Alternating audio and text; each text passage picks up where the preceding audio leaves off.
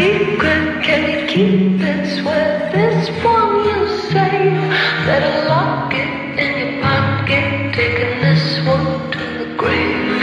If I show you, then I know you won't tell what I said. Cause two can keep a secret if one of them is dead.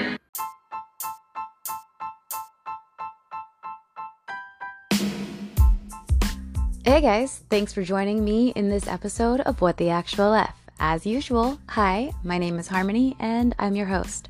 If my voice sounds a little bit strange and funky, sorry about that, I am sick. In fact, I also got my 7-year-old sick as well, so he's currently staying home today instead of being at school. But with this sickness still going around the house, it doesn't stop me from doing my job and bringing you guys the content that you come here every week to absorb. And you know, because I don't feel so great and I am stuck in bed, I wanted to give you guys a really good episode. Many of you know that what I do here is tell you some of the darkest shit that I can find. And let's be honest, our world is really, really fucked up. Recently, I found a TikTok that I shared all over my social media about what happens in our society when it comes to women. Many, many, many people have a fear of sharks. And yes, I said sharks, not sharks. Yeah, I know a lot of people are probably afraid of that fart that might turn into a little bit of Hershey squirts, but mainly most people are afraid of sharks, as in dunna, dunna, dunna. You know, those things in the water that are terrifying. But your chances of being attacked by a shark are actually quite minimal, even for those of you that live in Florida like I do. You have about a 1 in 5 million chance of being attacked by a shark. However, this fear is completely rational in our society. But when you hear a woman talk about the fact that she sometimes fears going outside or she's afraid to just go out in the world, you often look at her as a pariah, like, you know, how dare you? What are you saying? Why are you so afraid to be out in the world around your peers? I'll tell you why.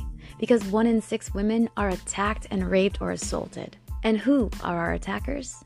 Men. Now we all know it's not all men, but it's some of them. But it is, unfortunately, all women. So why am I bringing this up? Why am I sharing this with you? Because it leads me into what we are talking about today. I myself am a victim of being sexually assaulted. And currently, one of my assailants is walking the streets freely, in the very town that I live in, nonetheless. This isn't because I didn't go to the authorities. I absolutely did. I went to the authorities, did everything I needed, went to the hospital, had a kit done, did everything. However, COVID hit, quarantine happened, and my case came to a standstill. And of course, with statute of limitations, when everything came back, guess what happened? Nothing. So, it is a very, very common thing in our society. When people speak up, nothing happens, which leaves a lot of women afraid to speak. And yes, men are victims of sexual assault as well. This is undeniably true.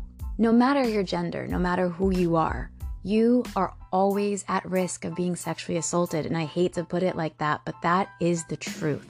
Deny it all you'd like, but this is our reality. We live in a very, very fucked up world. At this point, you're probably like, okay, Harmony, what the fuck does this have to do with today's story? Like, come on, seriously. You're almost 5 minutes into this and you haven't even shared the topic.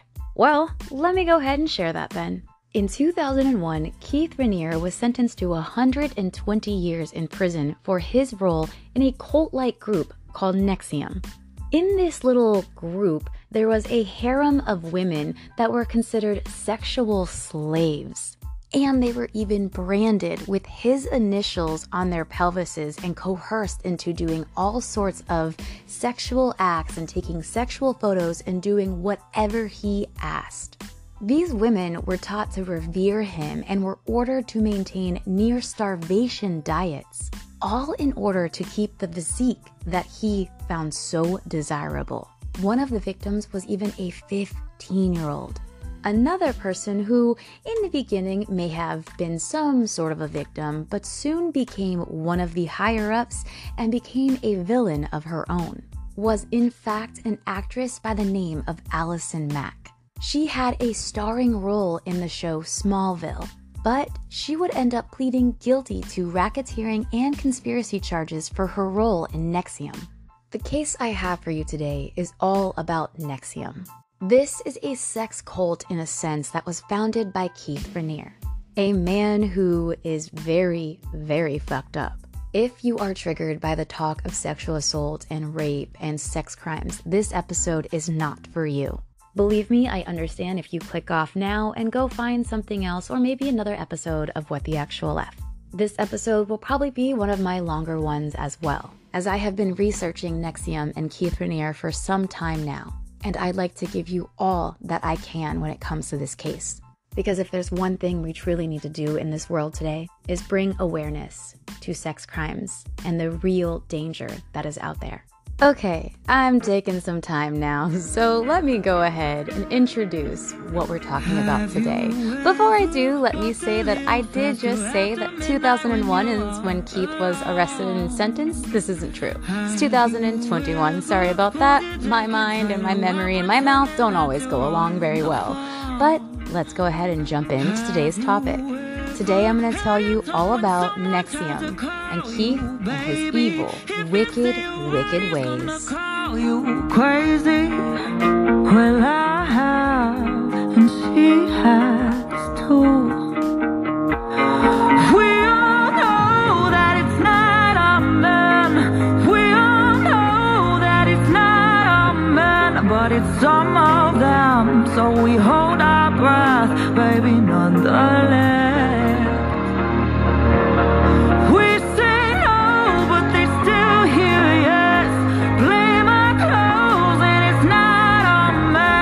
It's all women, so we hold our breath, baby, nonetheless. If we understood the world and if we understood ourselves, that's worth everything. ESP NXIVM is a methodology that allows people to optimize their behavior. NXIVM is the umbrella company. Keith was the founder. He was a legend. Our main belief is to have people experience more joy in their lives. It's a worldwide organization. When conventional solutions don't work, maybe the unconventional way of thinking does. I was looking around at all these people that just didn't seem joyful. I started to get concerned.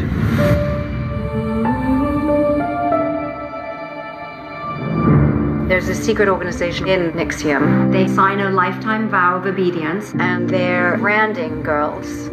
And they're trying to recruit other women to do this. I'm so strong. Like, you'd never be able to do what I just did. I always want to earn my authority. There's a lot of things about the organization. It's just not right. Our commitment is our power. You stay. There's no good way to leave. Ever. I have to expose what's going on. This has to be stopped.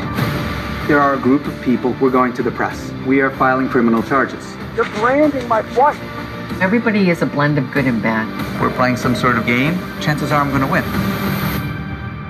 Nobody joins a cult. They join a good thing.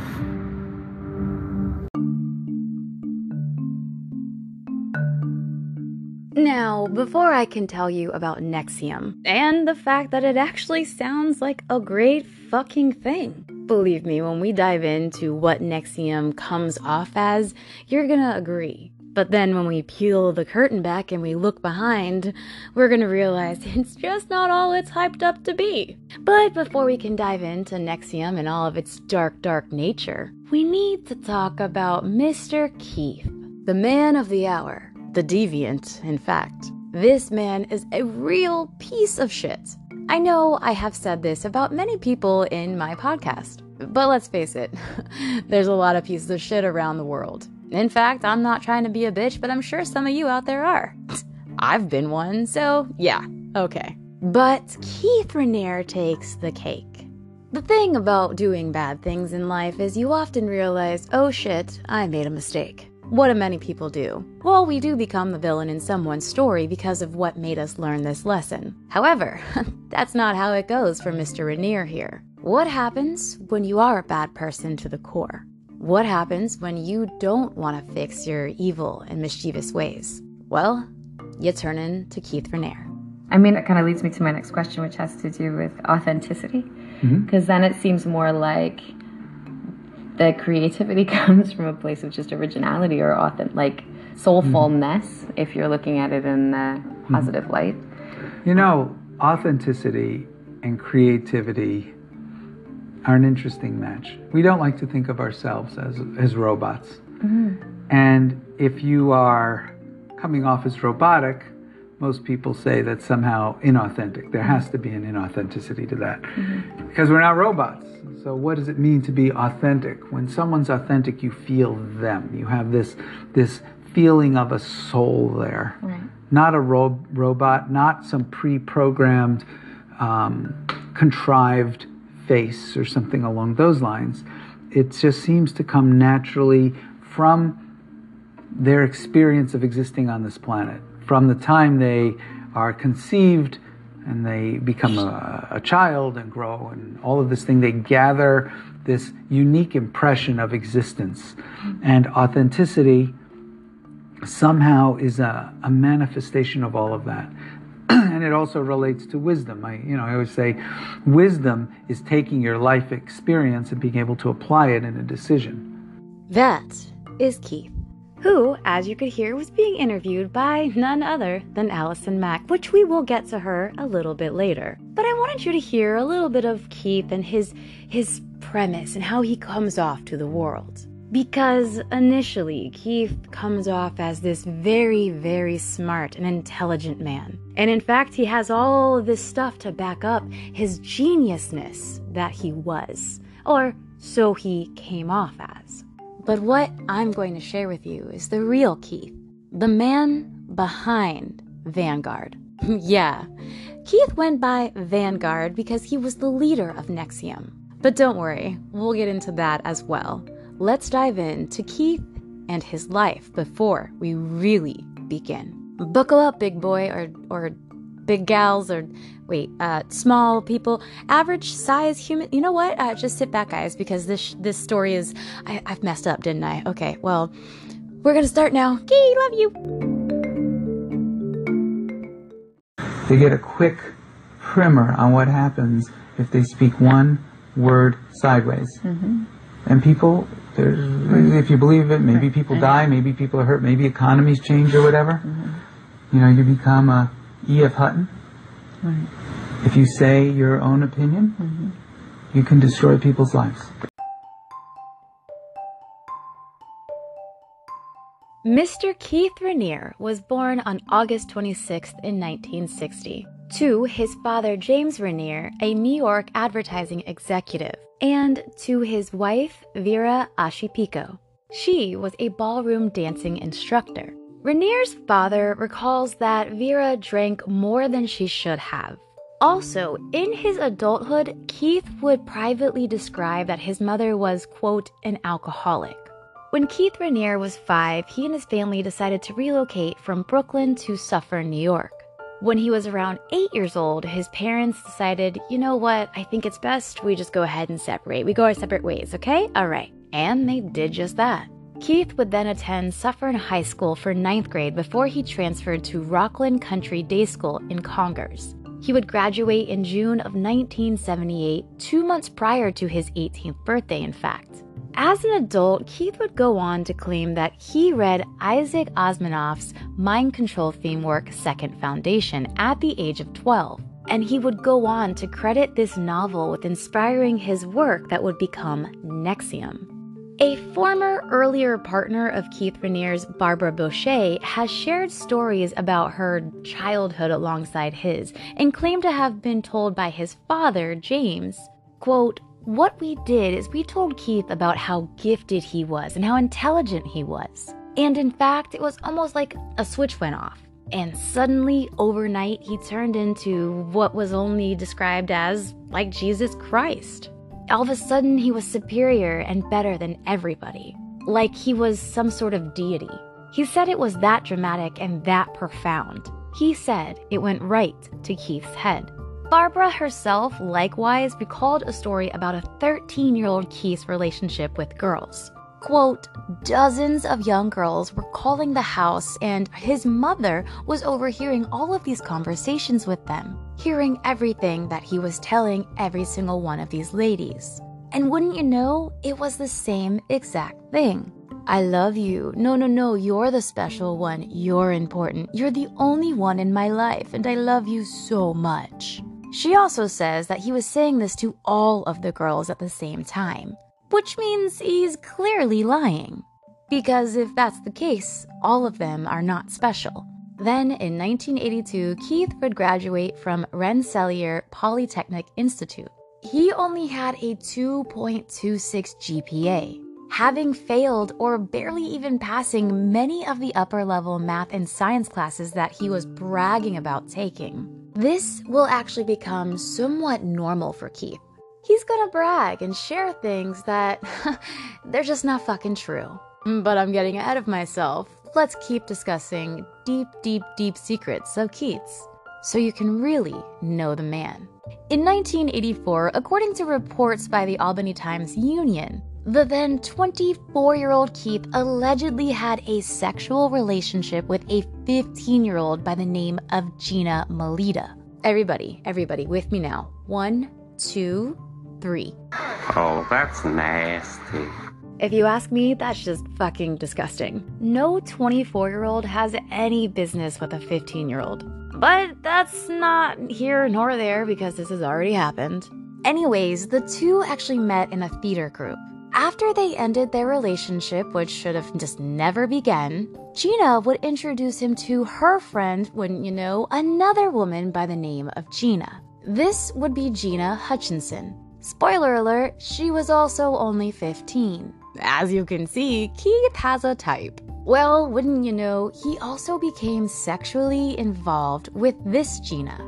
After Gina's older sister found Keith climbing out of Gina's bedroom window, she would confront Keith, asking him, hey, that girl is 15. What business do you have, canoodling with her? To which Keith said Gina was his Buddhist goddess, meant to be with him. By the way, that's like an exact quote. He straight up told this girl's sister, she is my Buddhist goddess and she is supposed to be mine. Okay, you're fucking weird. Gina Hutchinson would actually go on to drop out of school and continue her relationship with Keith. She then would begin working at one of Keith's little projects called Consumer Byline. We're gonna get into that. Just not yet. I will let you know that Consumer's Byline was one of his multi-level marketing companies. If you didn't catch that, that means an MLM. However, sadly, Gina would be found with a gunshot to her head on October 11th, 2002. This was on the grounds of a Buddhist monastery in Woodstock. This seemed like an apparent suicide, but as we continue to learn about Keith and his evil ways, maybe you won't believe that's the case.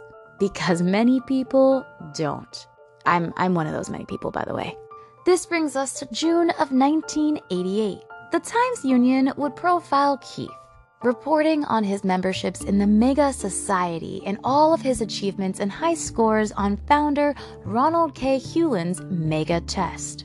This is a unsupervised 48 test published in April of 1985 issue of Omni magazine. Although the Mega Test has been widely criticized as not having been reportedly anything, validating. Just something to take for fun and be like, oh, I did this great on it. Oh, I'm a genius. But there's no real backing. At least that is what the criticists of it say. I have an opinion neither here nor there.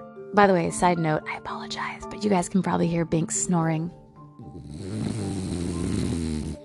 He likes to cuddle up next to me and just pass out when I do these things.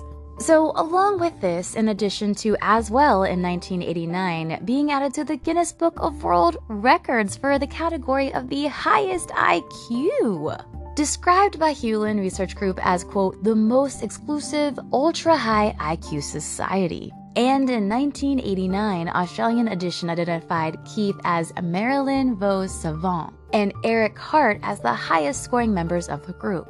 Basically, Keith, Marilyn and Eric were the only people who have gotten such high scores that the Guinness Book was like, holy shit, y'all fucking smart. But we're gonna learn this was all false. But the facade of Keith will not fall just yet. Oh no. A lot of things in Keith's life seemed to go very well. This man had amazing luck. But that would crumble eventually, and along the way, we are going to learn all about the destruction and damage of Keith Raniere. That will fortify the company. Yeah. That will fortify. Well, but do you understand that I think that's part of the problem is that we don't teach that process. So nobody knows even about it. Do you you hear what I said? That you think that it's good. And that having you pursue it and bring it up, so it ultimately went even arbitrating between Nancy and yourself with me. Right. That was very good. But what I'm trying to say, though, Keith, is that we believe that there are certain problems, the pink or white elephants, whatever we want to call them, in the room, and collectively a group of us, and there are many people outside of this group of 10. There are about 40 people that I could list for you right now that see these similar elephants, and yet we as a company don't ever address those elephants. And I don't necessarily agree with you, but maybe not address it the way you think it should be addressed. Okay. I leave open that that's possibly true, but what I see are the effects. I know. The effects are you don't have our company is falling apart. You don't have the experience of leadership. Okay. You don't have the experience of preserving people's lives with what you say. And the truth of the matter is, if in it a way, takes neither me, do you. Yes, I do. No, you don't, because the only company before this was Consumers Byline, and that, in my understanding, fell apart within a few years, or was on the downhill after a couple of years when you got sued or whatever it was. That's not, well, here's the thing. I've been shot at because of my beliefs. Right. I've had to make choices. Should I have bodyguards? Should I have them armed or not? Right. I've had people killed because of my beliefs and because of their beliefs and because of things that I've said. And I'm mindful of that.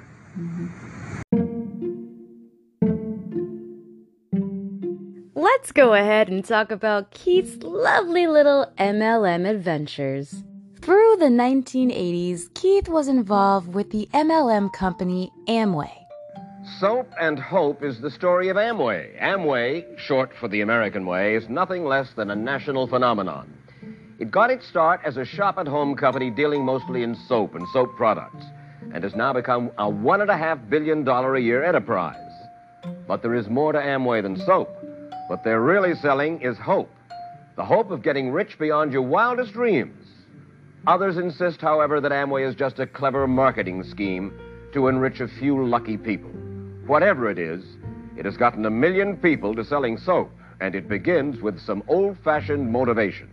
An acquaintance of Keith, Heidi Hutchinson, recalled that during the late 1980s, Keith was fascinated by Amway. And, of course, Scientology, because, me too. But I think I'm fascinated by it for a whole other reason. I find it incredible that some sort of sci-fi writer created a religion that now is just, cuckoo. But, Keith loved it. That kind of sets the path for this man, if you get my drift.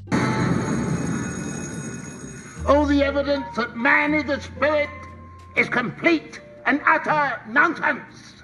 Man is an animal. People who want you to believe that should live in the zoo. Find out who you really are in Scientology, A New Slant on Life by L. Ron Hubbard. It'll open your eyes, and you're going to like what you see. Get yours wherever paperbacks are sold. Your emotions, your personality, they're just chemical reactions. Man is nothing more than a brain. A brain! Forget the phony brain theories. Find out who you really are in Scientology, A New Slant on Life by L. Ron Hubbard. It'll open your eyes, and you're going to like what you see. Wherever paperbacks are sold. Besides the fact that he basically saw L. Ron Hubbard as a inspiration with his Scientology, whatever. Sorry, I don't really feel like it's a religion, but also I don't subscribe to any religion, so okay. Well, besides his obsession with Amway and Scientology, he was also very, very into neuro-linguistic programming. He also worked as a computer programmer for New York State's Division of Parole. So let's go ahead and dive into one of his little ventures. This is the one I mentioned earlier, the one where Gina Hutchinson worked. This is Consumers Byline. On Saturday night, more than 200 Maine Consumers Byline members packed into this Biddeford Theater, all looking to meet the man behind the company, President Keith Raniere. But Raniere did not show up, and some say, as a result, the meeting got nasty. It was pretty exciting, I guess, from the point of view of people wanted answers. I think he decided he didn't need the state of Maine. Some former Consumers Byline members say what happened here Saturday night simply confirms something they've been suspecting all along, that the company out of New York just can't handle the thousands and thousands of members it has here in Maine and nationwide. Furthermore, the company cannot address a growing number of questions and complaints.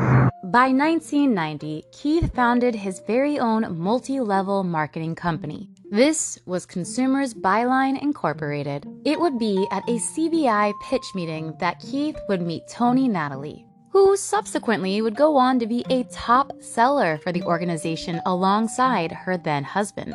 Tony Natalie would soon move with her son later to Clifton Park, New York, to be closer to Keith. And then suddenly, as soon as her and her son moved to be closer to Keith, her marriage would end. And then, wouldn't you know, Keith and Tony would begin dating, and they would last for nearly 8 years. Now this is important because Tony also plays a part in this case of Keith. But let's continue.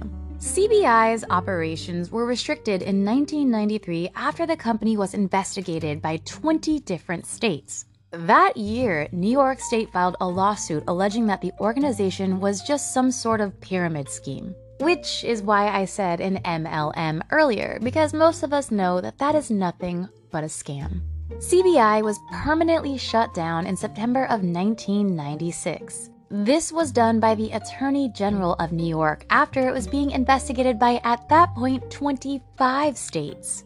Keith signed a consent order permanently barring him from, quote, promoting, offering, or granting any participation in a chain distribution scheme. And it also ordered him to pay a $40,000 fine. So there you go, case closed, right? He's good, he's gonna go do something better with his life and never ever get involved with an MLM again. Wrong. We wouldn't be here. I mean, we might, because he's still a pretty shitty guy, minus his little MLM schemes. But he does continue. In 1994, Keith operated National Health Network, which was another multi-level seller of vitamins. So, maybe it wasn't selling you hopes and dreams like most MLMs, but it did have vitamins, so, yay. However, this business would also fail in 1999. Alongside all of this in the mid-1990s, Keith and his then lady love, Tony, were operating a health products store as well. This is going to bring us to 1998. And this is sort of where the birth of NXIVM begins. Most people had never heard of NXIVM until this happened. Allison Mack. She has been charged with sex trafficking. The FBI arrested the group's leader, as well as Allison Mack. Over several months, a number of charges were laid, including sex trafficking, forced labor, and racketeering conspiracy. And all hell broke loose. Mack was with the alleged cult leader when he was arrested in Mexico. NXIVM has been called a terrifying cult, a sex cult, a pyramid scheme, and even a group bent on world domination. But what is NXIVM?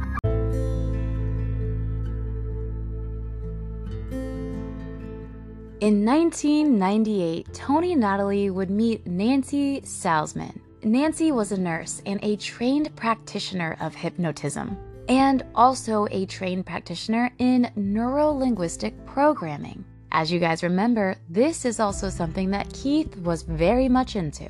As Tony Natalie would go on to recall, quote, Nancy said, "You're so wonderful, how can I help you?" So I said, "Well, you can help me with my boyfriend." He has grandiose ideas and his hours were becoming erratic again. As Nancy listened, she looked at Tony and said, "Oh, that's easy, I can definitely help you.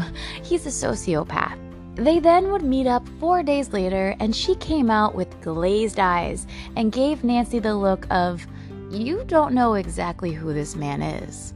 Despite what Nancy may have felt in the beginning for Keith, they would go on to found a company together. Together, they would open Executive Success Programs, a personal development company. This offered a range of techniques that were aimed at self-improvement. And let's face it, anyone who's anybody always wants to fix themselves. It's the point of life. You grow. A few years later, the programs were rebranded under the name NXIVM. I have a vision of what it could be like to be a human, to experience connection, compassion, love. ESP NXIVM is a methodology for enhancing human experience and behavior. You're the kind of person who wants to do good. Where would you go? This actually helps you so that you can build love. It was the next level of being a woman. More than anything has been getting to know myself. This is the family that I've been looking for my whole life. How do I do better? It is manipulative, but it's a good manipulation. I'm feeling the most fear. If I can overcome this. Our commitment is our power. You sign a lifelong vow. Vow to integrity and honor. Building more character and discipline. Vow to be a good man. Vow of obedience. A vow of devotion. Once NXIVM truly gets off the ground, Keith decides he would like to adopt the title of Vanguard. This was from a favorite arcade game in which the destruction of one's enemies increased one's very own power. And Nancy would be known as Prefect. Much of NXIVM was influenced by the teachings of Ayn Rand. This was one of Keith's favorite authors. Now we enter into 1998 when Keith and Tony's 8-year relationship would sadly come to an end. She would later go on to claim that she had been a victim of harassment from him. In a January 2003 ruling from a federal judge by the name of Robert L. Littlefield, it implied that Keith was using a legal suit to harass his former partner, which the judge Robert Littlefield would go on to write this. This matter smacks of a jilted fellow's attempt at revenge or retaliation against his former girlfriend, with many attempts at tripping her up along the way. This would go on to be a common theme for Keith. Let's fast forward to 2002, when Keith and Nancy would successfully recruit members of the influential Bronfman family. In case you have no idea who I'm talking about, these would be the heirs to the multi-million-dollar Seagram's fortune.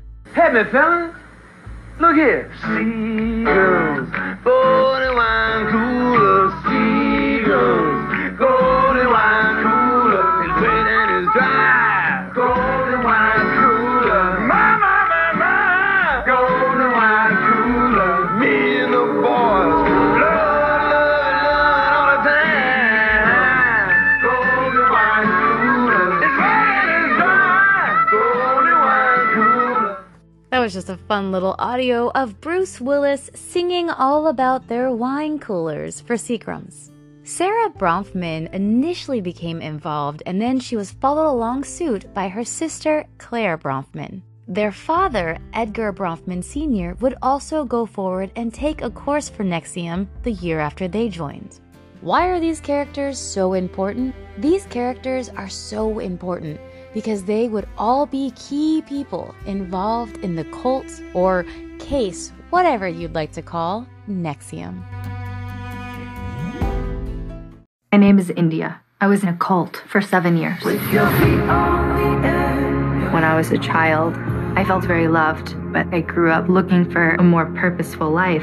NXIVM was a program to make people's lives better. I found a real deep sense of community. I felt like I was in the right place. So how did we all end up in the clutches of a monster? Keith Raniere is the most horrific cult leader. He was someone that I really trusted. I can't tell you how much guilt I feel. My daughter. I've been in the presence of so much evil. I had had to ask permission to eat. There's control of sleep. Demeaning sexual acts. It kept getting more extreme. All over the globe. We don't know how many victims there could be. The cruelty, it's beyond the pale. I didn't want to be saved. I had no idea the worst was about to happen. Where is my mind?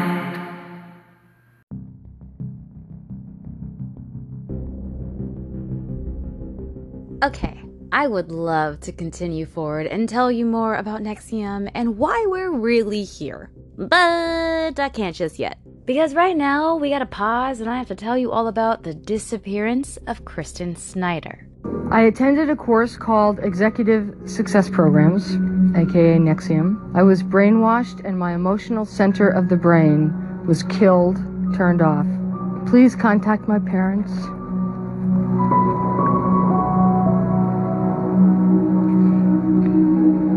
Sorry. If you find me or this note,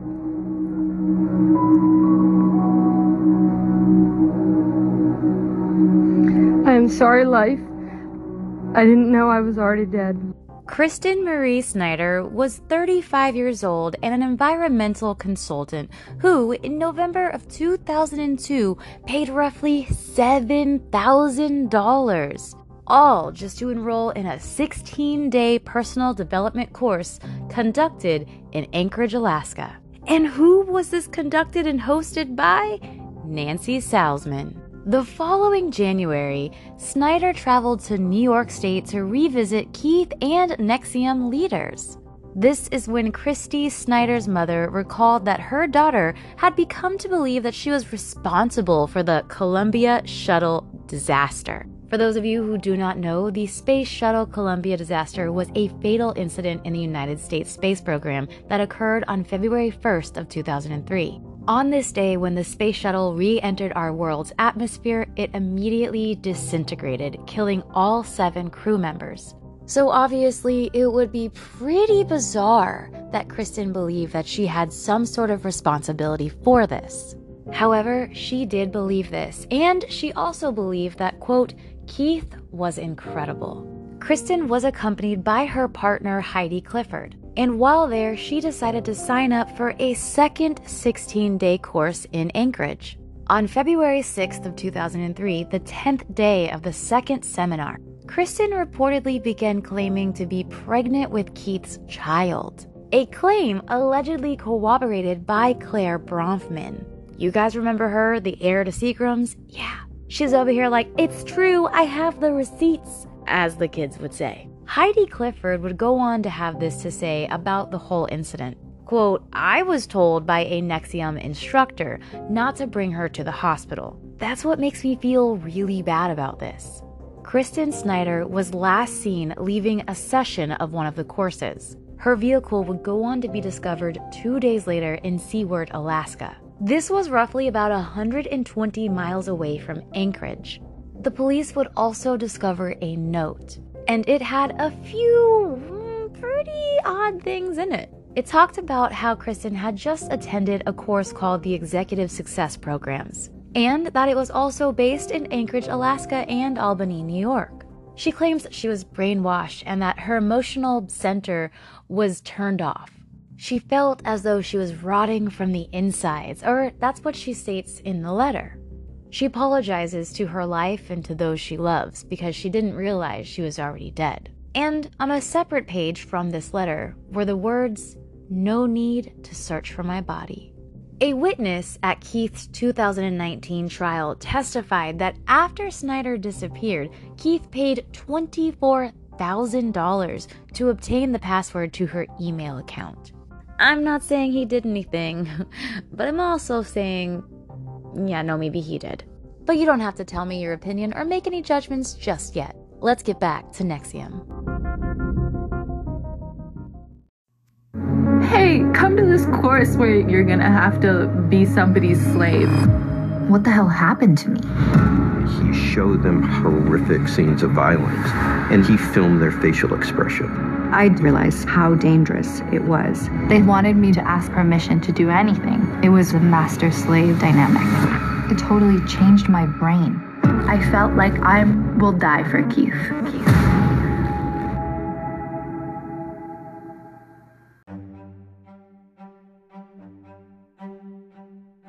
In October of 2003, Keith would be featured cloaked in shadows on the cover of Forbes magazine. This would be accompanied by the words, "The world's strangest executive coach." Despite what you may be thinking about a cover story and all the fame and glory that could come with it, this would in fact be a devastating cover story, and all of it was penned by Michael Friedman, entitled The Cult of Personality. Now, this has been described as being a goldmine of previously unpublished information. The story goes on to discuss all about Keith's title of Vanguard and details his previous shuttered businesses, like, Consumer Bylines. The one that failed. Well, one of them that failed. It also includes a quote from Edgar Bronfman, and it would be this quote made by Edgar Bronfman which would seal his fate into becoming the #1 enemy of NXIVM. You see, Edgar, in his own words, would state that NXIVM was nothing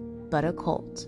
Vanity Fair at this very same time would subsequently report on the Forbes article impacting within all of the group. Quote, "People at NXIVM were stunned. They were expecting a positive story. The top ranks of NXIVM had spoken to Forbes, including Mr. Raniere, Mrs. Salzman, and Sarah Bronfman. What upset them above all, in fact, was Edgar Bronfman's remarks." Also, according to Vanity Fair, this article was a turning point in Keith's relationship with Edgar Bronfman, the very point that made Edgar the enemy.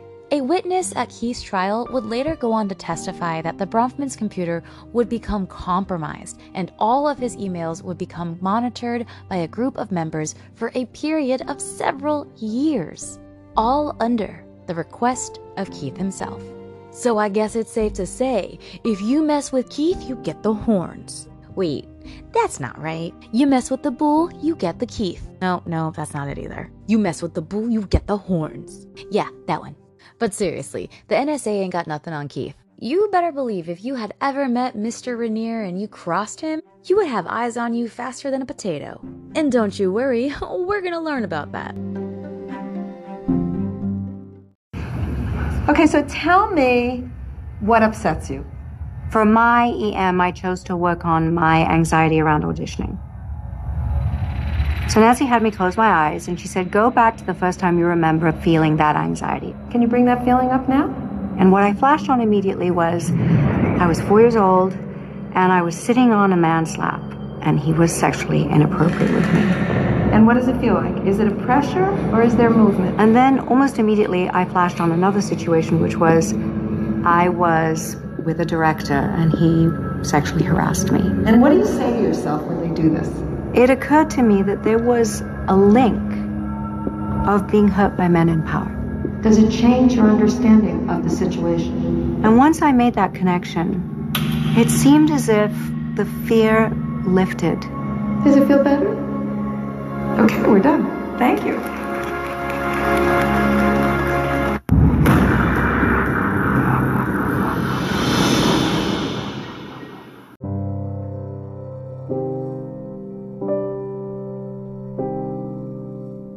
Now we need to get into some more stuff about Barbara. You guys remember Barbara Boucher, right? I mentioned her earlier and how she was a lifelong friend and a younger acquaintance with Keith. She would go on to spend about $1.6 million, all to cover losses in commodities trades which Keith made in her name.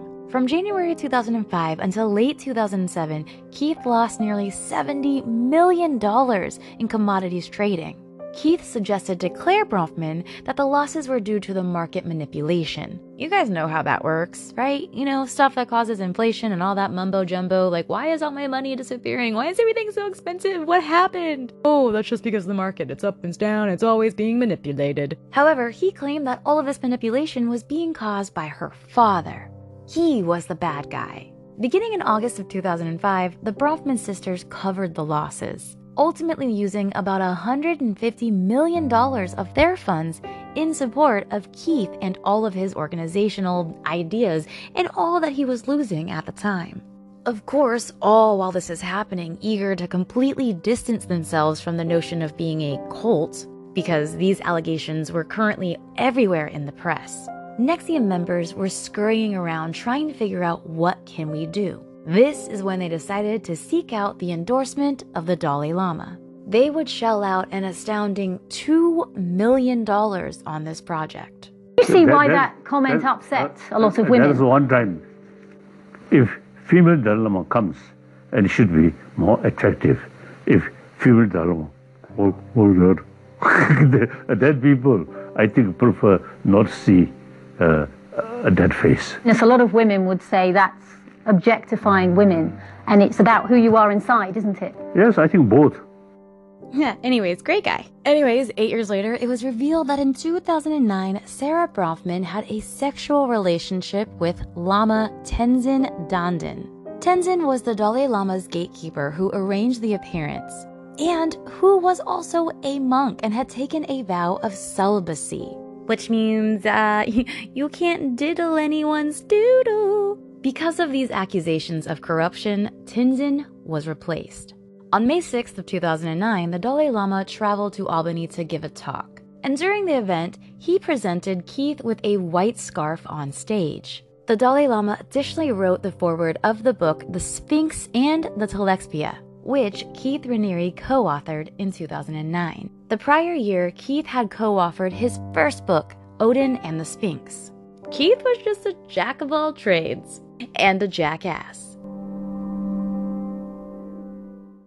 So she was confined to a room and eventually was driven to the Mexican border and was left there when she decided that, she could no longer handle it. Okay, we're looking at Raniere with a number of women. Do we know any of those Daniela? No, the woman that we just saw Keith Raniere with was Nancy Salzman, who is the president of NXIVM, or former president of NXIVM, someone who's actually also pleaded guilty in this case. Okay, another woman named Lauren. Is Keith the testimony from her of late? Yes. We heard really fascinating testimony from Lauren Salzman. This is one of the women who is his co-accused. There were 5 women who were all charged and all pleaded guilty. Keith Raniere is now the only person on trial. Lauren Salzman has been part of NXIVM since her early 20s. She was part of the organization for 20 years, was a frontline member of DOS, which is that secret women's group where women were being branded on their body with Keith Raniere's initials. And she has now provided testimony about what was going on, in the inner workings of this secret women's group.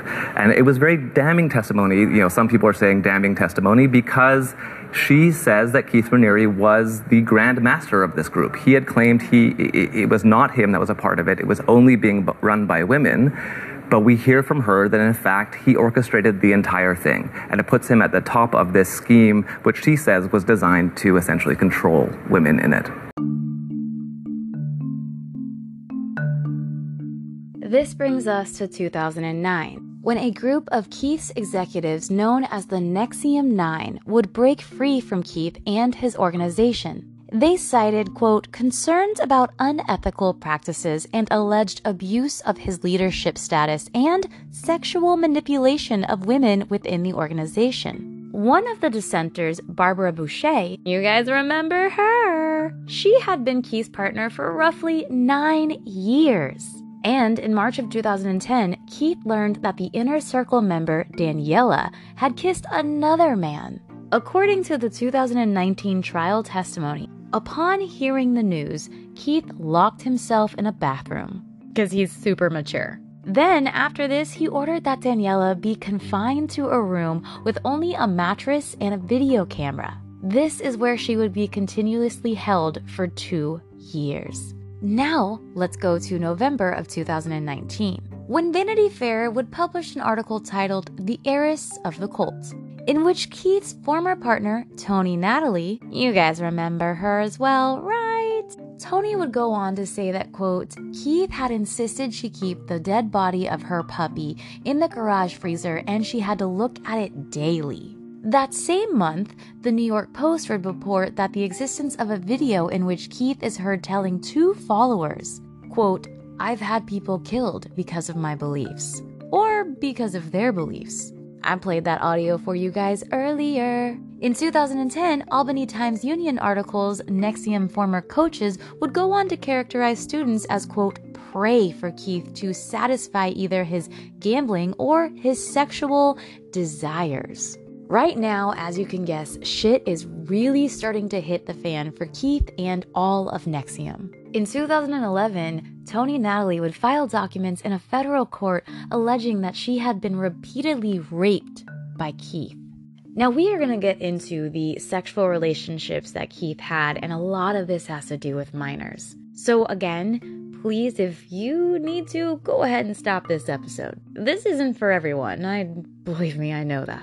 It's not even for me, but I would like for you all to be informed and know about our world and the very dark and real shit that happens. Because everything isn't just rainbow farts and unicorns. No, in fact, our world is quite nightmarish and downright disturbing. But before we get into those details, we need to talk a little bit more about some stuff. There's a woman by the name of Kristen Keefe, who was a longtime partner of Keith and the mother of his son, Galen. That's right, Keith is a father. This child was born in 2007, and he had earlier been reported to be an orphan that was actually adopted by Keith and by Kristen, rather than their biological child that they had together. In 2010, it was reported that Keith had ordered that the child be kept away from all of its peers, and that he would be cared for by nannies speaking in different languages. In February of 2014, Kristen broke with Keith and his group. After this, she fled the region with her son. An email that bared her name explained, quote, "I have a full sole legal guardianship of Galen. Keith was experimenting on him. I had to get Galen away." She would publicly go on to describe Keith as, quote, "dangerous." This brings us to 2015, when it was reported that Kristen had alleged that Keith directed a Canadian investigative firm known as Canaprobe to obtain financial information on 6 federal judges and a U.S. senator from the state of New York, as well as a reporter, an editor, and the publisher of the Times-Union. That very same year, Kristen further alleged that Keith had planned to lure his critics to Mexico. This would be done with an invitation to an anti-cult conference. Once they'd be in Mexico, the critics were to be arrested on false charges by order of a judge who had been bribed. Yeah, we're starting to learn that maybe Keith is a pretty fucking bad dude. But hey, if you didn't think he was just yet, well, you're about to.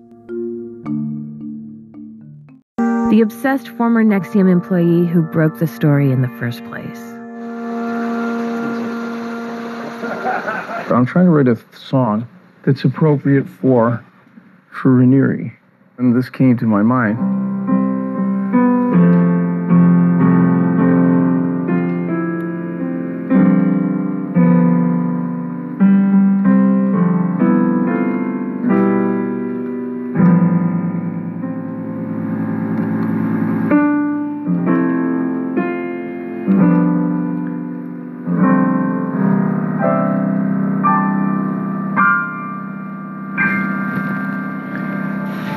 Because it is an American story.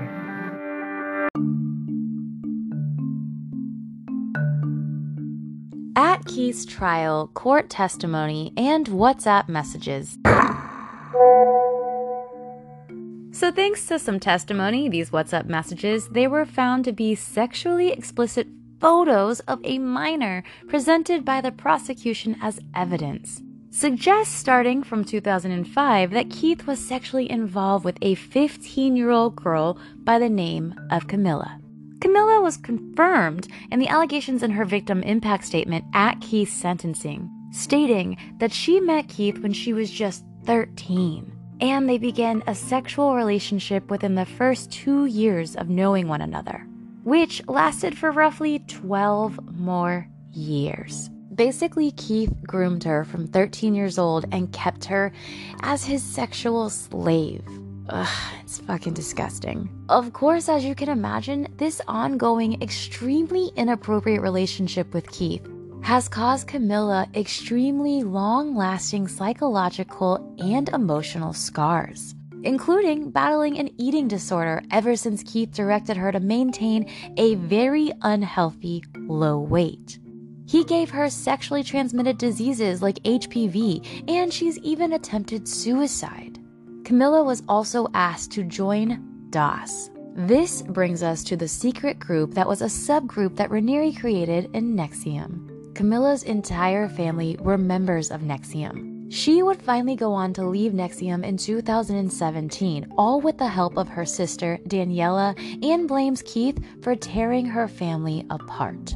Before we really dive into DOS, I need to fill you in some more on Keith and his highly inappropriate relationships with women. Keith had a sexual relationship with both of Camilla's sisters.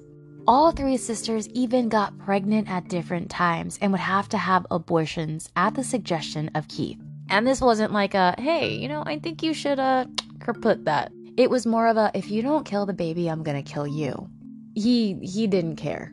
Like I said, Keith was a very bad guy. Her sister Daniela would go on to testify at the trial that she was groomed by Keith, all while she was still underage. She says that he began a sexual relationship with her days after her 18th birthday.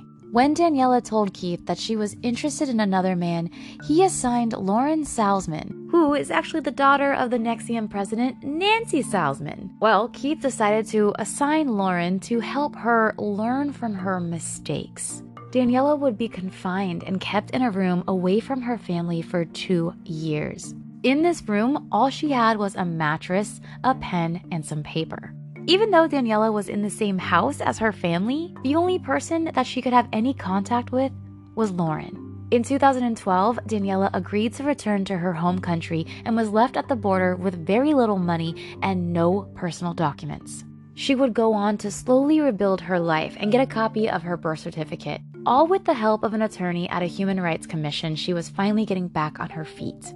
After years of estrangement, Daniela reconnected with some of her family members when they left NXIVM. At Keith's trial, Daniela would go on to say, quote, "As I built a world, I was only after what I was able to look back at. The world I was once in, I realized was nothing but a monstrosity that I had been in." Not quite sure how to break that apart, but at the same time, it's kind of just chilling to me. In my take of this is she didn't realize the absolute just devilish world she was in until she looked back after. And sometimes for us, that's just how it is. But when you're in a cult, oftentimes you don't know you are until you are. But most of the time, when you realize you're in it, you can't get out. Times Union would release an expose in 2012.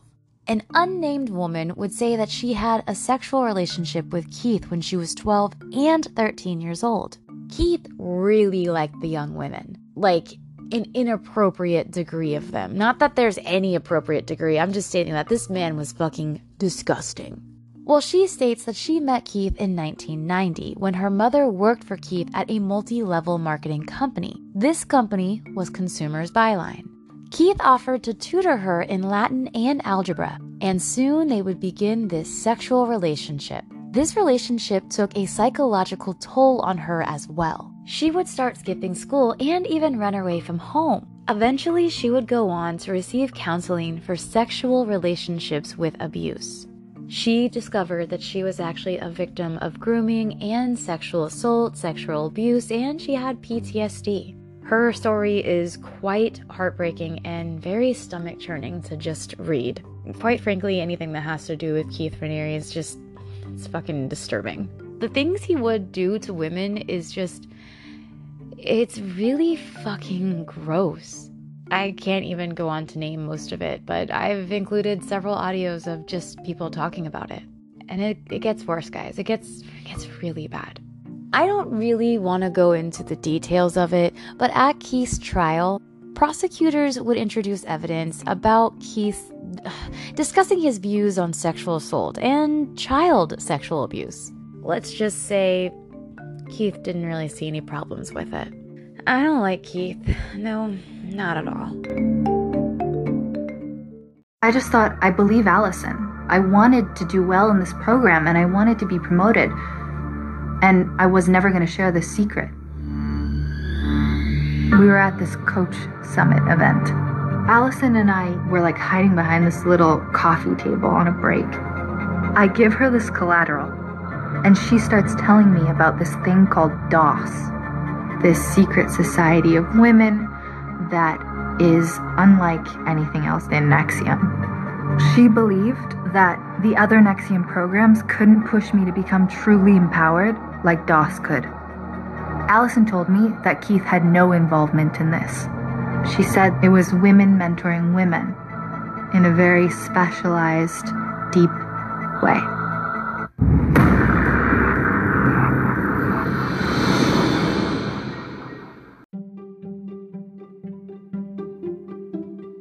We are now in 2015. This is when Keith Raniere decided to create a secret subgroup within NXIVM called DOS. And this is where the shit really hits the fan. DOS was an acronym for Dominus Obsequious Sororium. This is known as Dog Latin, and it loosely translates to Lord or Master of the Obedient Female Companions, or Master over Slave Women. DOS operated with levels of slaves headed by masters. These slaves were expected to recruit their very own slaves, allowing them to become masters themselves. Slaves owed service not only to their masters, but also to masters above them in the DOS pyramid. An estimated 150 women joined DOS. Keith was the only male in the DOS program. And of course, he sat at the very top of the pyramid, known as the Grand Master. Let's talk about the first members of DOS. The first few members were Allison Mack, Nikki Klein, and Lauren Salzman, all of whom were also his sexual partners. In case you hadn't caught on, for some reason, a lot of women seemed to think that Keith was just the tits. And several women were servicing his member at all points in time. And then there were women who wanted nothing to do with his member, but he forced it on them. Keith would maintain command and control over the DOS members by collecting what is known as collateral. Along with this collateral that he would collect from the girls who would come into DOS, he also relied on his inner circle members to carry out his orders and build the DOS pyramid. Basically, Keith wanted all of the ladies that were involved in NXIVM to become his sexual slaves. And of course, it was up to the women who were already in DOS, including his inner circle of females, the ones he was already, fucking all the time, to get more women for Keith to prey upon. His status as the leader of DOS was concealed from new members.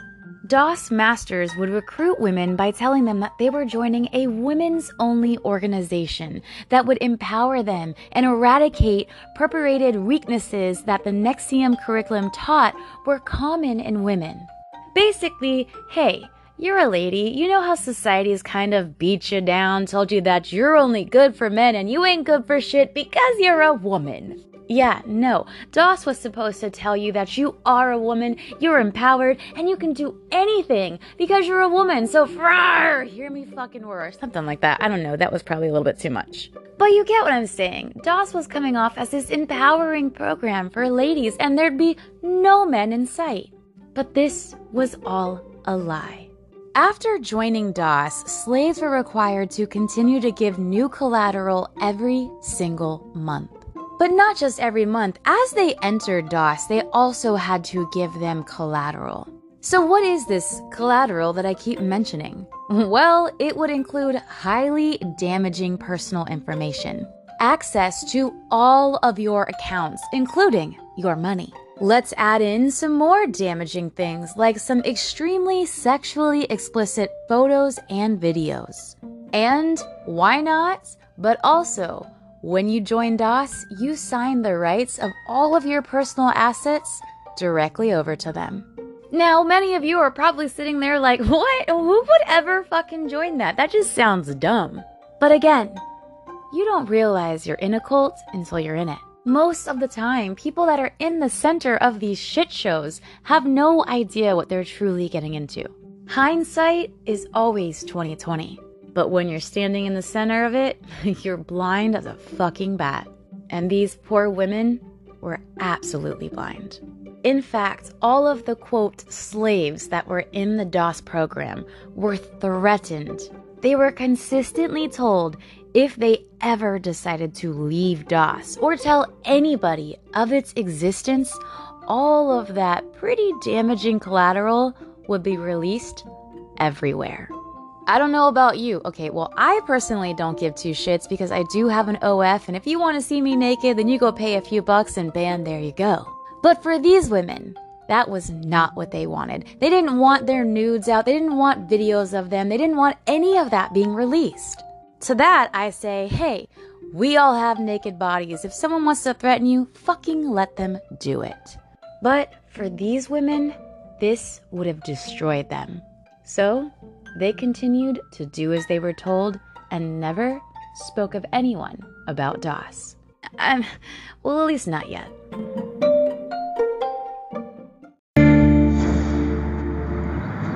That window is where it happened. I was the first woman in my group of slaves to be branded. The smell that came from the cauterizing pen burning my flesh was so intense that it filled up the entire townhouse. It was torture, but I still went through with it. How do you even begin to explain something like this? I think even worse than the pain was finding out what the brand really was. What was the brand? Well, ultimately, we found out that the brand was Keith Raniere's initials. But for a very long time, we were told that it was a symbol of the elements. And that was another major lie that was told from the top down. One thing that I thought was just, so perverted was that Allison Mack, the actress who was your master, actually made you take pictures of your vagina. What did she say the reason for taking the picture was? Why? A lot of it was butchered feminism. Like, they were telling us things that if we took these photos, if we pushed back on fears that we had or vulnerabilities that we felt, that we would have some kind of freedom on the other end. Like, we would be then magically without insecurity or something. And I wanted to believe that because I wanted to believe that what I was doing was good for me because I had been there for years and I had been conditioned to think that way. And it's hard. It's hard to look at your life and question your decisions because you have to see the things that you've done that are painful and not good. Yeah. And then you find out that they were sending, once again, that was supposed to be like a confidence builder for you. And then they're sending it to Raniere, and he's commenting on all these pictures he's getting. Right, and I will say it was never a confidence booster. So it always felt uncomfortable, and it always felt invasive. And it was never something that I felt I was doing by my choice. Like, if you want to take naked pictures of yourself, go for it. Do it for yourself if it makes you feel good. But this was all done by force and by fear, and that's what makes it even worse. Absolutely. And then at the end of the trail is the ultimate thing of what I guess Raniere had planned was he forces you to have sex with him. Yeah, and that wasn't a one-time thing. That was a reoccurring incident for me and many other women. And I also didn't find that out until later because what he did very well was have other people keep his secrets. To the extent that even people that I considered my best friend within the group, I had no idea what was happening to her, and she was experiencing awful abuse from Raniere.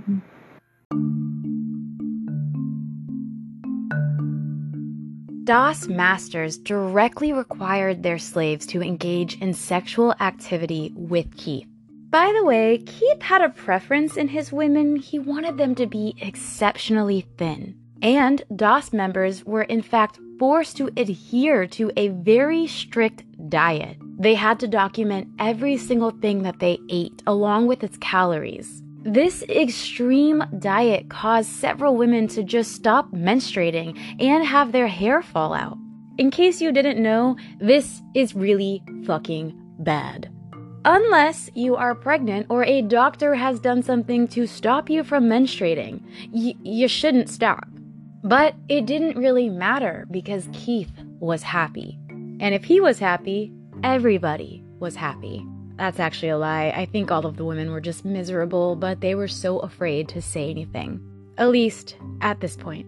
When Keith demanded women around him to remain excruciatingly thin and claiming any extra weight on a woman would disrupt his sexual energy. Keith himself would binge, however, on junk food, chowing down on piles and piles of potato chips, eating pizza, and he would do this all around the clock, along with shoving his face full of like candy and cake in front of these women who were basically starving to death. By the way, Keith isn't any sort of physically fit man in any way, shape, or form. Keith stands at roughly 5 foot. Honestly, he's probably like 5'5". And he is a little bit on the, husky side. Not a big boy, just not a thin one. Definitely has no rights telling anyone what their weight should be. That's just my take on it. And if anyone wants to get mad at me because I just dogged Keith's body, I don't care. Honestly, Keith is a piece of shit, so me saying that he is not physically fit is like the nicest thing I can say about this horrible human. So these slaves were severely sleep deprived, they were forced to participate in what are known as readiness drills, and subjected to corporal punishment. Every slave was required to provide services for their masters. This went from running errands to cleaning their homes to doing their laundry and, of course, doing things for them sexually. Every day, somebody in the chain of command would send in the word ready to team members all over the world. And then everyone on the team would have to respond with the word ready within 60 seconds. I was in a group of 6 women that included India. If one of the team members missed the drill, you would have a fail. When our group failed the readiness drill, we would get what they called a penance, like a punishment. Sometimes you're taking cold showers, or we would get up at like 4 o'clock in the morning and stand for half an hour. So if you're traveling, if you're sleeping, if you're driving, like you're always on edge, you're always thinking, you're always going, is it going to go off? What's next? That was what we did to build character.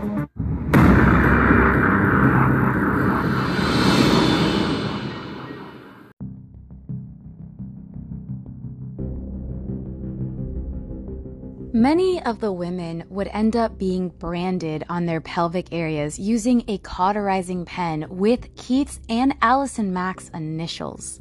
This branding was performed by a NXIVM member of the name Dr. Danielle Roberts at Allison Mack's house. The DOS branding ritual followed a script created by Keith himself. The slaves were required to be fully naked, with the ceremonies filmed and used as more collateral on the DOS slaves. In a recorded conversation between Allison and Keith discussing the branding, Keith told Allison this, quote, "The person should probably ask to be branded. They should probably say that before they're being held down, so that it doesn't seem like, they're being coerced." Only Keith's inner circle members knew that the branding was actually his initials, and only him and Allison knew that hers were entangled in there as well. DOS's slaves were told that the brand was, quote, "a symbol of the elements," and they were completely unaware of exactly what it was. At Keith's trial, prosecutors introduced a recording of a private meeting with DOS's inner circle members in which Keith stated this, quote, "The monogram, as it is right now, is very directly related to my initials." The group will continue to discuss how this obscure connection to Keith's initials from DOS members would be, covered up. It's actually a really fucked up recording. The whole thing is just super fucking twisted. Keith and his inner circle members they're disgusting. At Keith's trial, a DOS slave testified that when she finally confronted Keith, he told her that DOS was, quote, "a walk in the park." He would even add, "You guys think you have it so bad, but this is nothing compared to other alternative subculture groups." Basically, because someone came to him and was like, "Hey, I'm kind of uncomfortable with this. Like, you guys are putting a hot fucking cauterizing pen on me and telling me that this is for the elements, what's going on?" I don't like it. It's really tough. I'm also not getting a lot of sleep. Can we chill a little bit? To which Keith is like, no, fuck you. Well, technically, fuck me, because you have to. Again, this is just, it's a really bad little group here, and these women were suffering. It wasn't just the horrible sexual abuse and the way they were being taken advantage of. They were barely sleeping. There are countless upon countless interviews with women saying how 24 hours in a day wasn't enough for all of the things they were being demanded to do. These women were struggling. Following Keith's conviction, in an email to Nikki Klein, Keith would defend his formation of DOS. He stated this, quote, "I believe the sorority is good. Not just good, but even noble.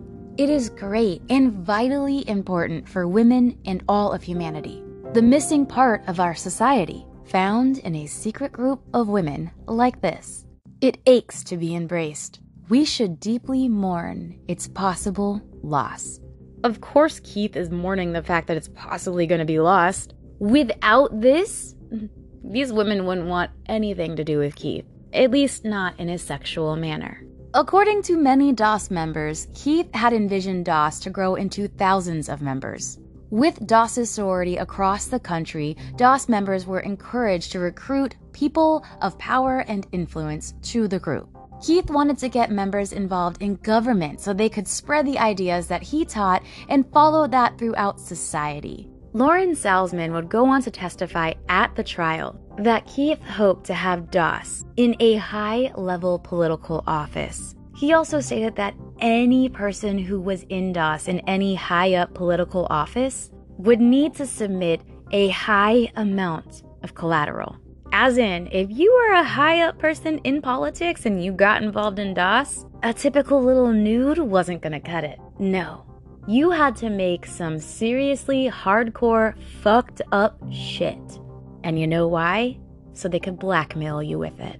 On June 5th, 2017, Frank Parlato, who was the first to report that there was some sort of secret sorority called DOS, and that the women known as slaves were being branded with Keith's initials, using a hot carterizing pen. Then, on October 18th, 2017, the New York Times published a story about the slaves and the branding and reported that the slaves were required to provide nude photos or other potentially damaging information about themselves in which that they had to submit in order to join. Basically, this was a complete expose behind DOS.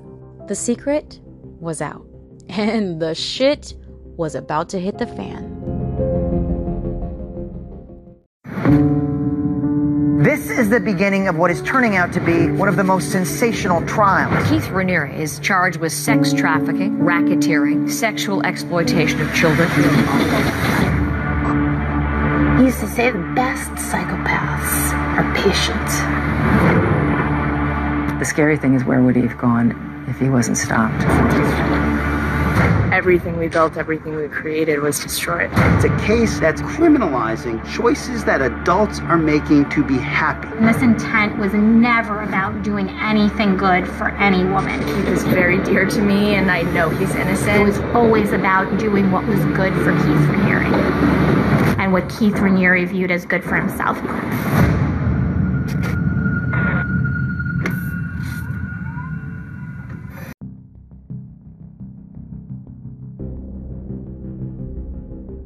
In the wake of the New York Times article that was insanely damaging to not just NXIVM and DOS and Jeunesse and all of the little subgroups that were in NXIVM, but also to Keith.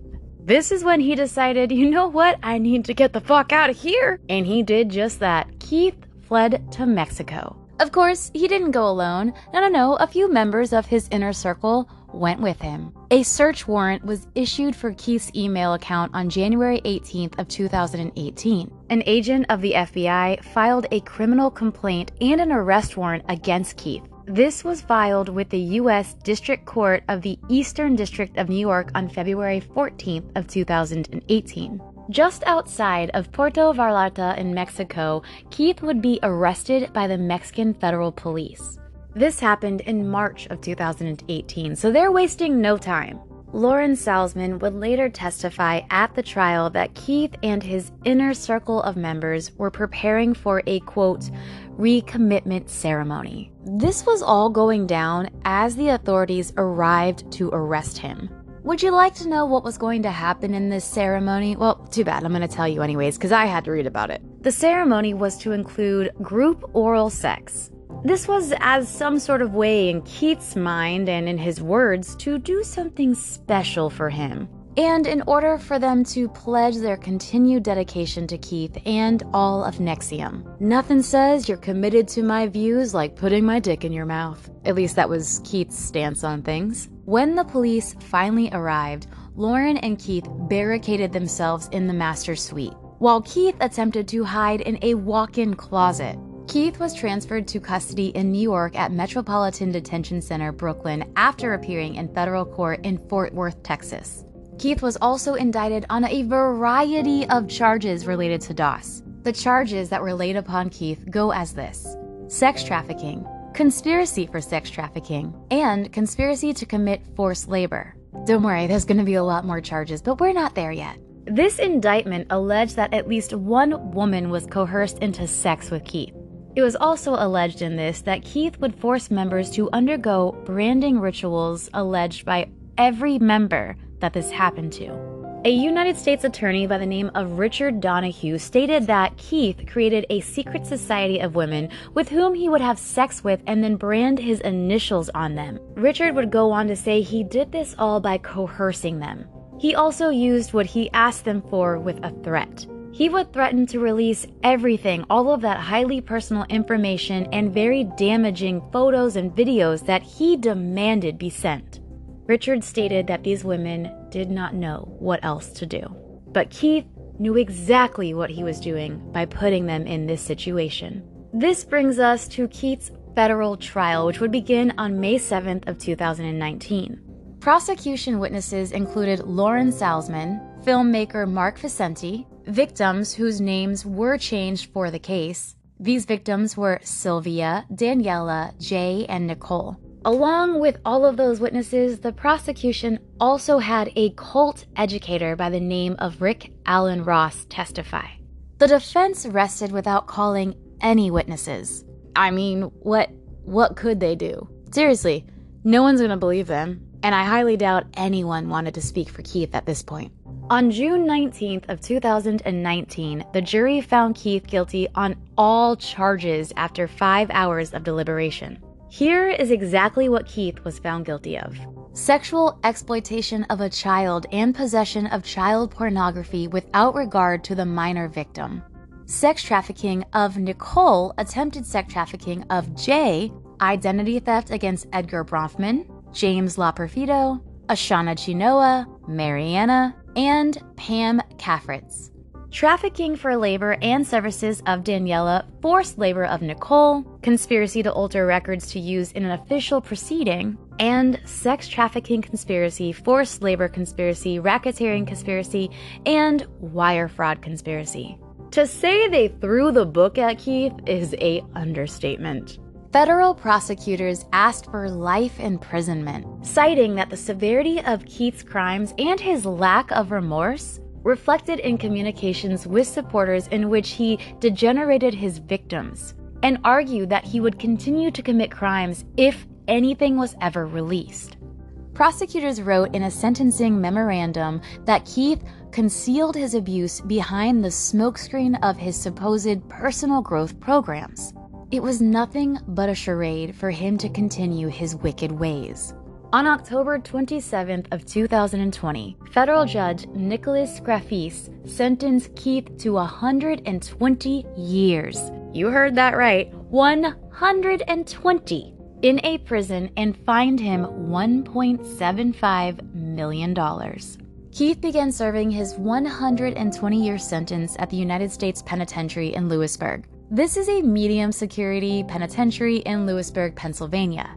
On January 20th of 2021, Keith was transferred to a maximum security prison. This is in the United States Penitentiary of Tucson in Tucson, Arizona. His earliest possible release date is June 27th of 2120, when he will be the ripe young age of 160 years old.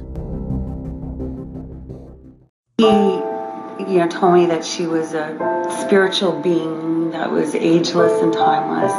He had apparently convinced her of this as well.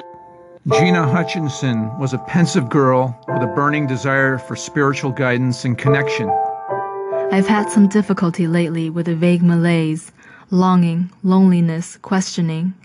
In bed last night, trying to orient myself in some feeling, comfort. She lost her virginity to Keith Raniere at age 15 or 16, her older sister says. He had told her that she was a bodhisattva, whose soul could be much older than her biological age. Raniere has not responded to repeated requests from the Times-Union for an interview. It occurs to me that my knowing him changed my life pretty profoundly. He had this belief system that he was instilling in these girls that, society was moronic and society was the culprit that brainwashed people against their true natures, and disempowered women and, sexual mores were all about keeping women bound and chained to the patriarchal system. He had those kinds of beliefs with regard to everything, including the school system. He didn't want Gina to go to school. He wanted Gina to leave school and become his consort. And she did, actually. He convinced her that he would be her mentor. And she was bright enough, and she certainly was, that she could get her GED and not have to go through the system. The system was the enemy. Society, and that's where I feel he really took her life completely off course. Gina Hutchinson had an on-again, off-again relationship with Raniere for more than a decade, according to her sister, during which she struggled to come to terms with his relationships with other women. She really couldn't hang with the infidelities, but they were always trying to sucker her back into accepting it. Hutchinson asked her sister to confront one of Raniere's girlfriends who was pressuring her to stay with him, Heidi Hutchinson said.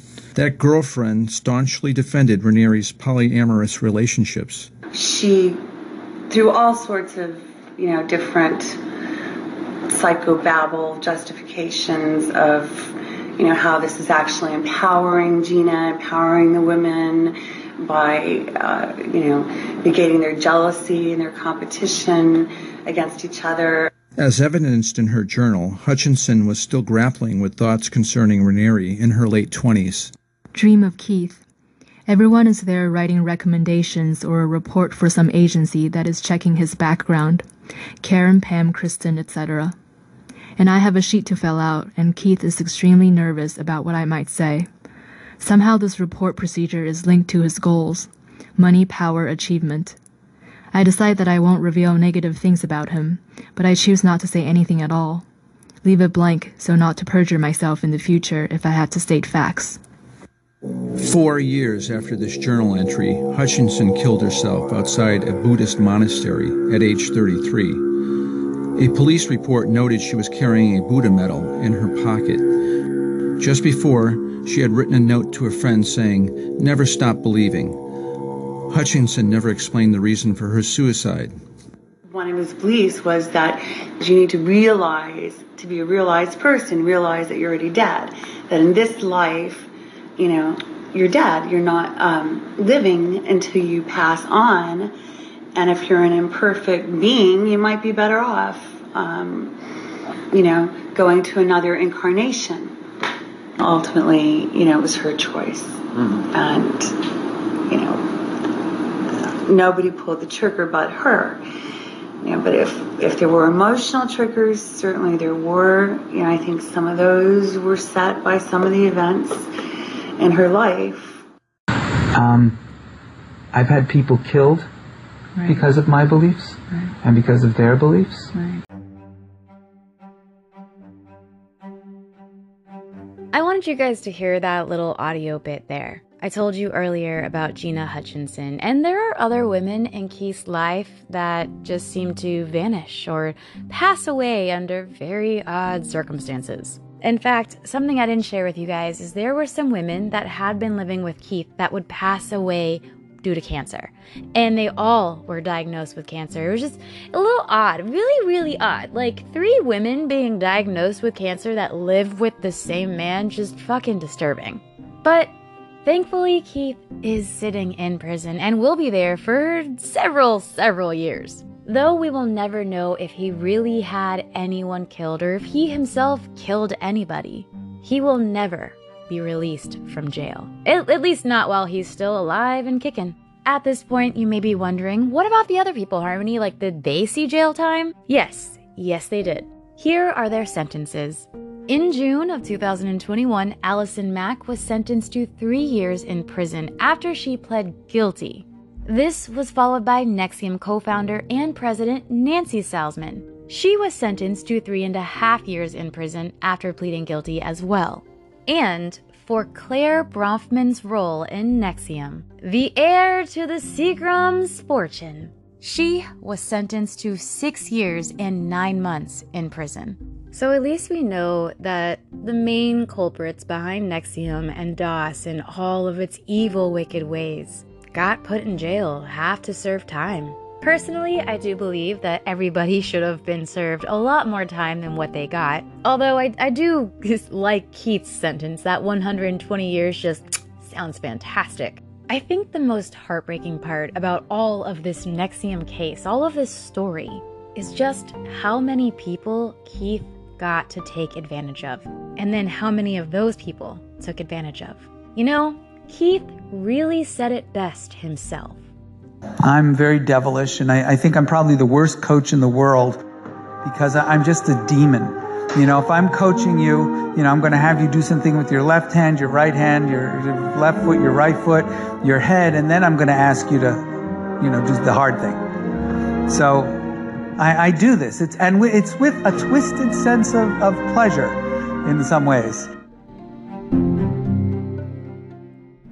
We do begin with explosive new jailhouse recordings of sex cult leader Keith Raniere expressing fears he will be killed behind bars.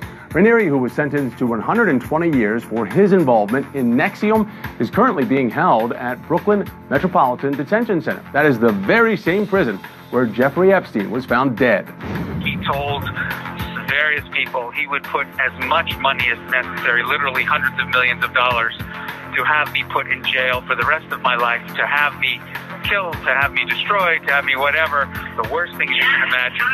We're going to go straight to senior reporter Jen Smith in our New York newsroom for more details about Raniere's claims. And Jen, who is Raniere speaking to in that recording? So, Thomas, the man you hear Raniere speaking to is Frank Parlato. He's an investigative journalist, but he's also a former NXIVM member. He's one of the people that actually helped put Raniere behind bars. Now, Raniere doesn't name the people he says are after him in the clips, but according to Parlato, 2 gangs, the Latin Kings and MS-13, would both like the opportunity to kill him. It's unclear why. Eventually, Raniere will be moved out of the Brooklyn Metropolitan Detention Center to be put into a maximum security prison. He'll go into general population, and he says he's worried about his safety there. These things have to move quickly because if, I get designated soon and then I'll be out of here, and that's a dangerous situation for me. Now, Raniere has already asked a judge to go to a prison where he would receive special protections. A judge has denied those requests. It would be interesting to see if he does end up in the general population, and then if those claims are taken seriously by any judge. Keep us posted, Jen. Thank you very much. Our Jen Smith reporting.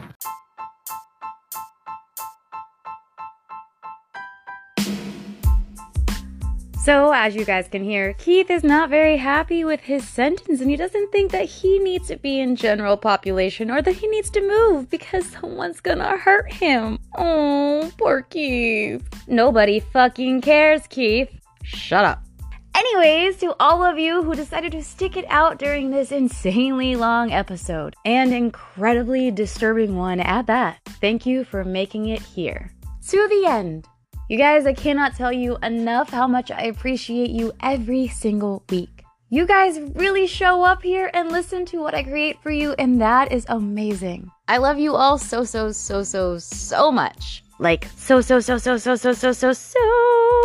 much. I can't put that shit into words because y'all are amazing. Before I tell you my goodbyes and bid you adieu, I'd like to share with you some more stuff that I have done here recently. This past weekend, I did a music video where I worked with Kill Devil Films, and as soon as that is released, I'm gonna share with you guys. I'd love for you to check it out. In case you didn't know or were unaware, I am an actress and I have been in several music videos up to this point.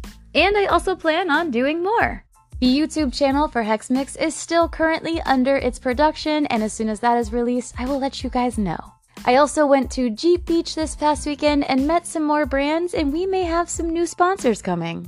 And that is something I'm pretty excited about. As usual as well, if you have anything you'd like to reach out to me about or share a story that you know of that you think would be a great fit for What the Actual F, you can send me an email. Just reach out to whattheactualeffharmony@gmail.com. Send me your cases. Tell me what you think about the ones I've done. If you have any stories from your hometown, I'd love to know as well. And hey, if you want to tell me I fucking hate your show, cool. All right, I'll listen. Well, I'll read it. But I do want to say there are several of you that every week send me messages telling me just how much you love this podcast. And you know what? Thank you. I love you guys so fucking much. And I really wouldn't be here without you. So what do you say?